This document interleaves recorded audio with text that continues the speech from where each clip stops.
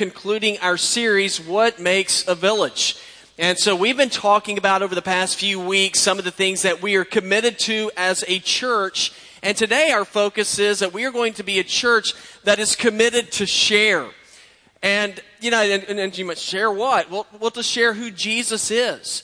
Because our belief is that Jesus is one who changes a person's life, that Jesus is one who can radically transform your life. He can restore you. He can forgive you. He can provide you with hope. Now, the thing is, for us to do that, a lot of times we have to be motivated to do that. And there is no doubt that motivation is a powerful tool. I was reading a story about a guy named Bob, and his name's Bob Kuechenberg. He played football for the Miami Dolphins. And somebody asked him, they said, how is it that you got to college? What was your decision in being able to come to college? He said, well, as y'all know, he said, I grew up in a family that were circus performers. His dad and his uncle were human cannonballs. I don't know where you go to school for that, but they were human cannonballs. And his dad came to him and said, listen, Bob, he said, either you are going to grow up and be a human cannonball like me, or you're going to go to college. He said, well, I thought human cannonballs were kind of cool. I mean, who wouldn't think that's pretty neat to be shot out of a cannon? He said, so he thought about that, and he said he went to the circus one night, and his uncle was shot out of the cannon, and he missed the net and hit the Ferris wheel. Now, that'd be kind of fun to see, but he said after that, he said, I was motivated that I was going to go to college. Now, all of us know that motivation is something that's very important in our lives. James is not here, and I've been our lead singer, our music guy, and he has really done incredible work at being involved in CrossFit. Now, I'm not doing a CrossFit commercial. Just because I'm curious, how many of y'all have ever done CrossFit? If you just raise your hand. Okay, so y'all are the people we all hate. All right, so y'all done some CrossFit before. Now, y'all are familiar with it. They have their own little language, and they talk about, there's a WOD. I don't know what that means, but I know in the back of James's car, if y'all have ever seen it, it says WOD Killer. So that just cracks me up. Every time I come to work, I'm like, what does that even mean? But anyway, so James is motivated to go to CrossFit. And because his goal is to eventually one day look like me. And so he has a picture of me in the church bathroom on the mirror. And so that he goes like 5 times a day. So anyway, we all know that motivation is something that is, that's really important. And so whenever we are motivated to do things, we end up stretching many times far beyond what we ever thought that we could do. And so that makes me think of the church.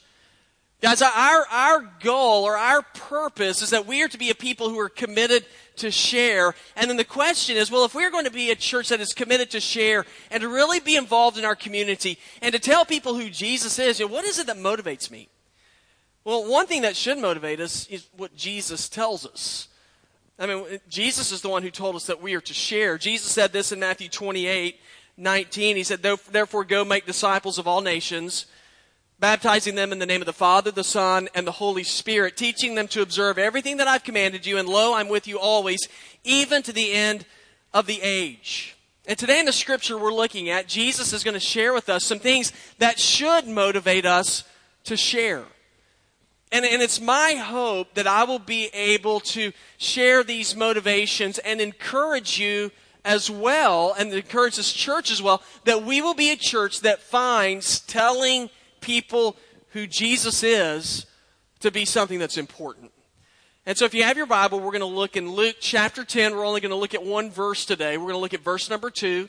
So Luke chapter 10, verse number 2. If you want to, you can take your Bible. You can go ahead and turn there. And if you turn there, at this point, Jesus, just a little background information, people knew who Jesus was at this time. If you read through Matthew, Mark, and before you get to Luke chapter 10, you're going to see that Jesus was he was an incredible teacher. As a matter of fact, there's one scripture that talks about it, and they said people were drawn to Jesus because he taught as one who had authority. This guy knows what he's talking about. You read on, you discover that Jesus is healing people. Which is unbelievable. He's not doing magic tricks, y'all. It's not David Blaine stuff. There's dead people, and Jesus is raising them back up from the dead. There's people that are blind, and Jesus touches them, and all of a sudden they can see. Now, because of all these things, Jesus did not have a hard time getting a crowd. I mean, who wouldn't want to see stuff like that? And so there are, as you read through the Bible, you'll see that there's some instances where there are like crowds of 4,000 to 5,000, some even guesstimate to 25,000 people coming just simply to see Jesus. But what's interesting to know is that Jesus, he wasn't just interested in drawing a crowd. He wanted more than that. Jesus desired for the crowd to do something. And I think about us and I think about churches. Guys, it is really cool when there's a lot of people gathered together. But let me tell you something. What's even bigger than that is when we gather together as a crowd and we decide we will do something. And do something big and important. Well, like what? Like sharing who Jesus is. In the previous verse, Jesus had sent out like 72 of his followers. He told them to go into the communities that were around them to prepare the communities for his coming, because Jesus was going to come in and he wanted them to be ready so that they would be prepared to receive what he had to say. And Village Church, we have the same calling. We are to prepare people as a church to meet Jesus. Why are we here? What are we doing? We are here to prepare people to meet Jesus like so many of us have. Because we know that when Jesus touches somebody's life, he changes them. You cannot be touched by Jesus and stay the same. If you've really been touched by Jesus, you can't be touched by Jesus and be the same person you've always been.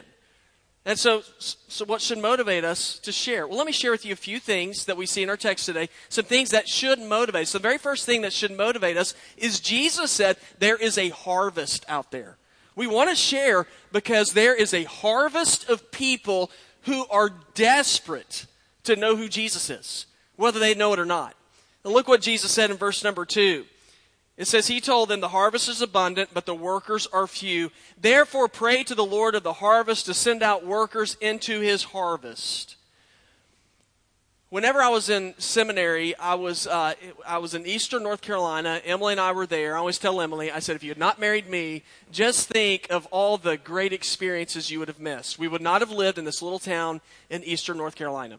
It's a town of about 350 people.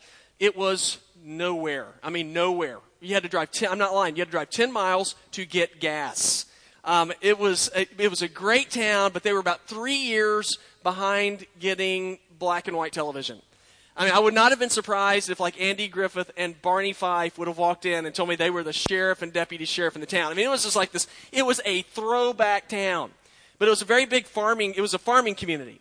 And so every spring, the farmers would go out. They plant peanuts, corn, tobacco, cotton. That's where Emily picked up her smoking habit. And so they planted all these different things. And after they got finished planting all those crops, that you said, well, were they done? Were they done with the work?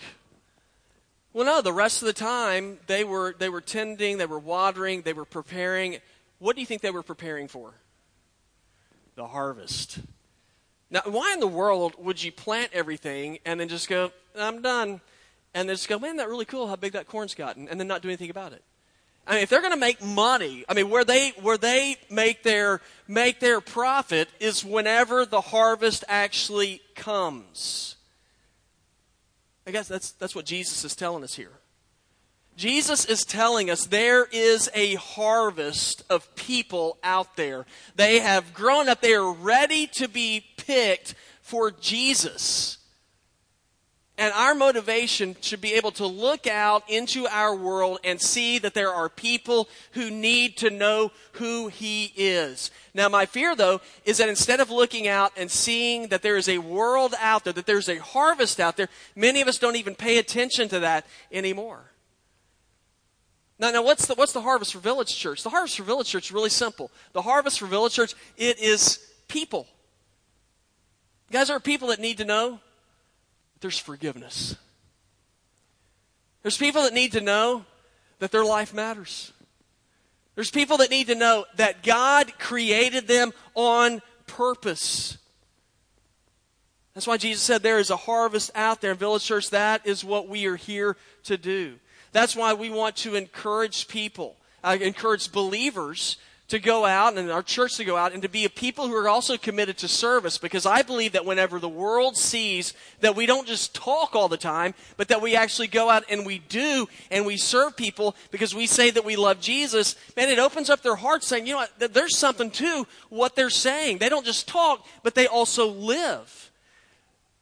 But the unfortunate thing is I really believe there's many people who miss out on the joy of the harvest because we never go out looking to be a part of it.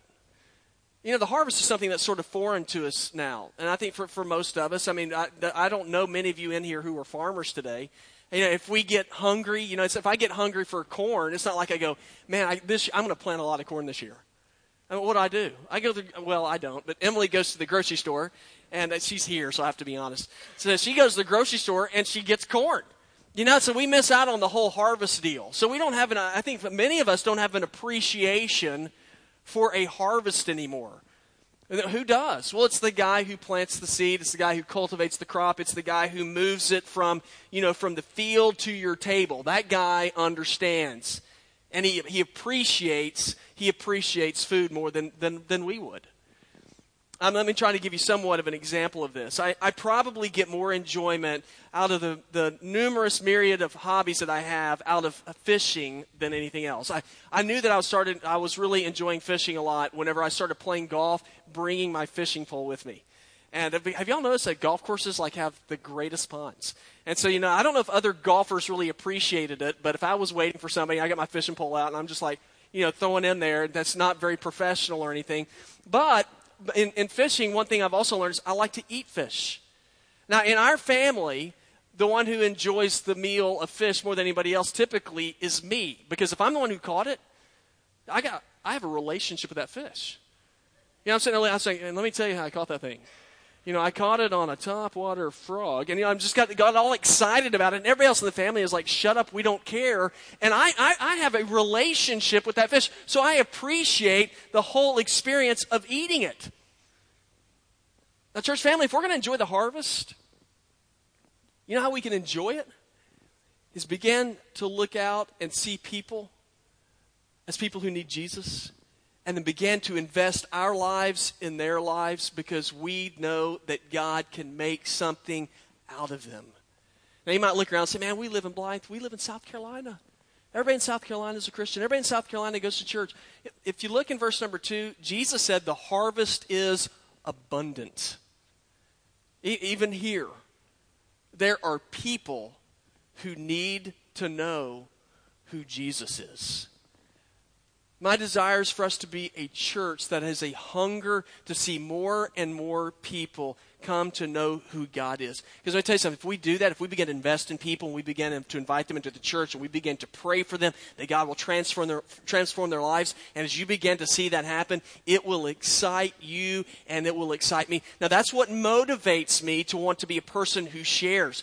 Jesus says it's the harvest. There's a harvest out there. Another motivating thing that should motivate us to share is this. There is a need. There's a need for workers. Again, in verse number 2, Jesus said this. He said, the harvest is abundant, but the workers are few. Therefore, pray to the Lord of the harvest to send out workers into his harvest. Jesus told these 70 guys who were getting ready to go out. He said, when you go out, understand this, there is a harvest out there. There's not very many workers. Because that is the challenge and the motivation for us. Our world, and we can just put it all down in a nutshell. We can talk about, you know, what's wrong politically in our country. You know, we need this party in power or this party in power. You can go to all these different things. I mean, let me tell you what we really need. People need Jesus. People need Jesus. But here's the problem. Jesus said the workers are few. Jesus told the 70 workers, said, you need to go out into these communities because there is an abundant harvest out there waiting. Now, I think it's interesting that Jesus decided who is going to take up the harvest.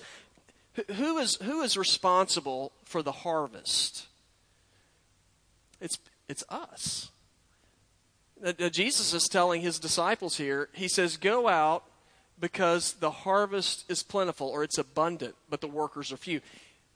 You and I are responsible for the harvest.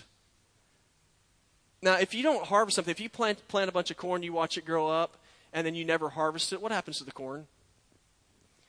You know, it withers away, or other animals come along and eat it. Same thing's true with people.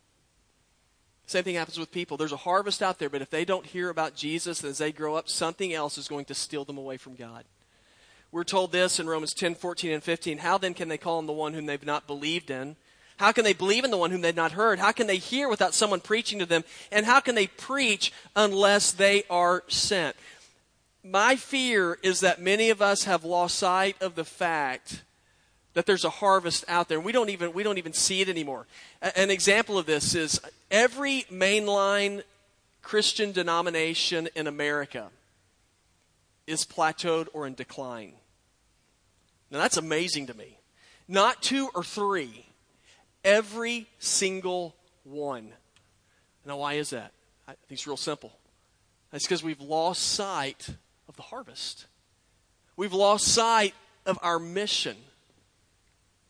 Guys, let me tell you something. The harvest is still out there, but my fear is that many of us, instead, we don't look at the harvest anymore. We just simply look at ourselves, and we're trying to protect ourselves, or we're trying to keep everything on the inside, and so we become very insular, and the world is dying for something real.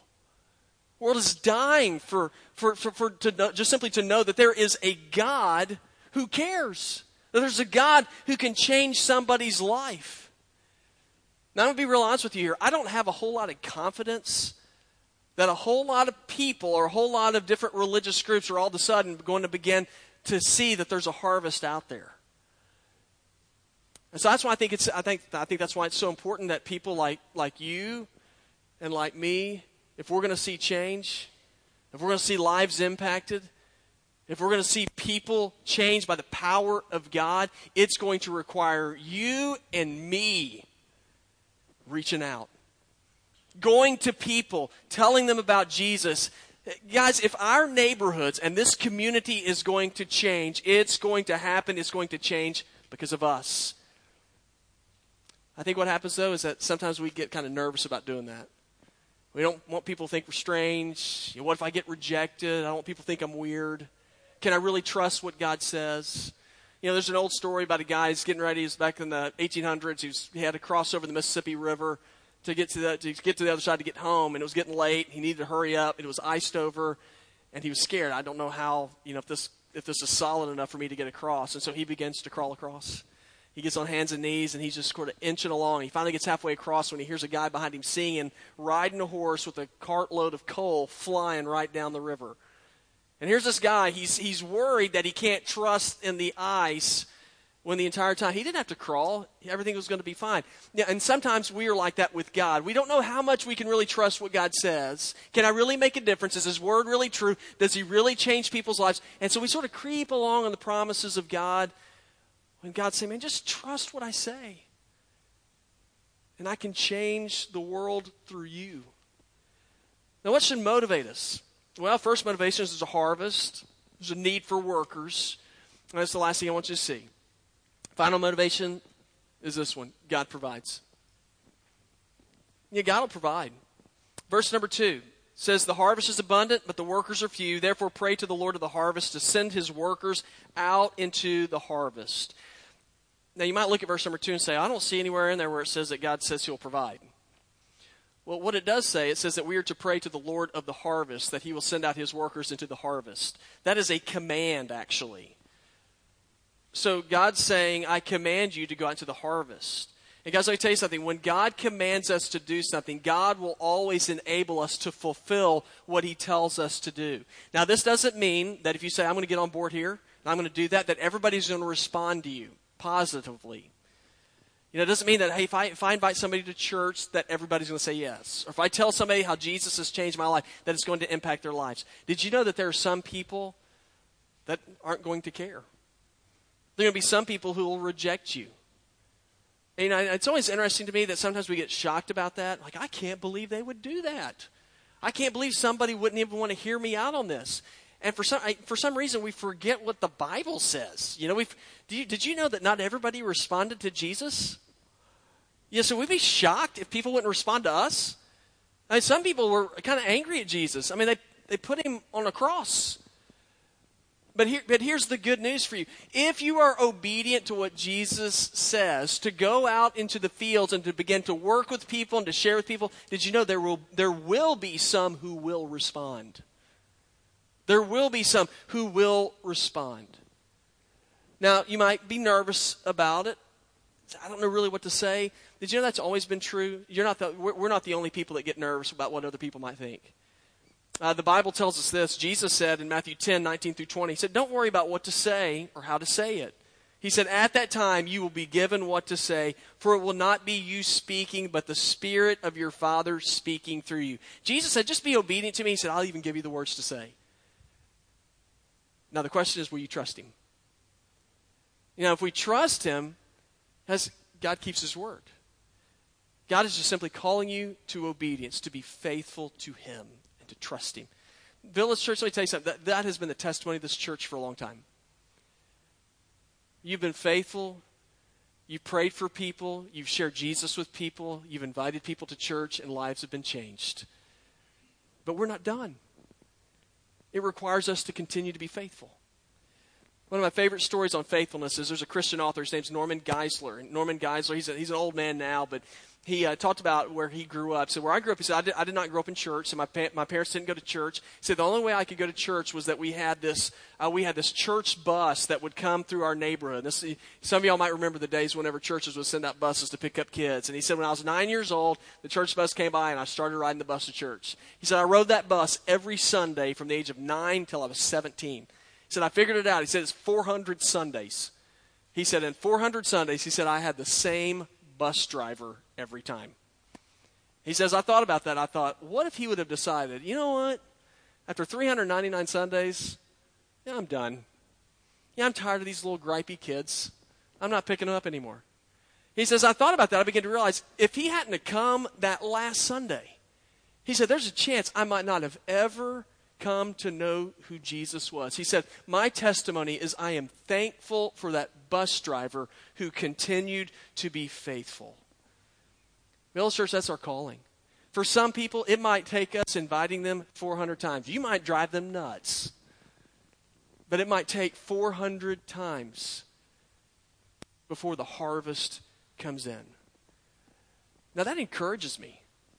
And so with that in mind, my hope is that every time I come here on Sunday, every time that you come here on Sunday, that you will come here expecting that God's going to do something.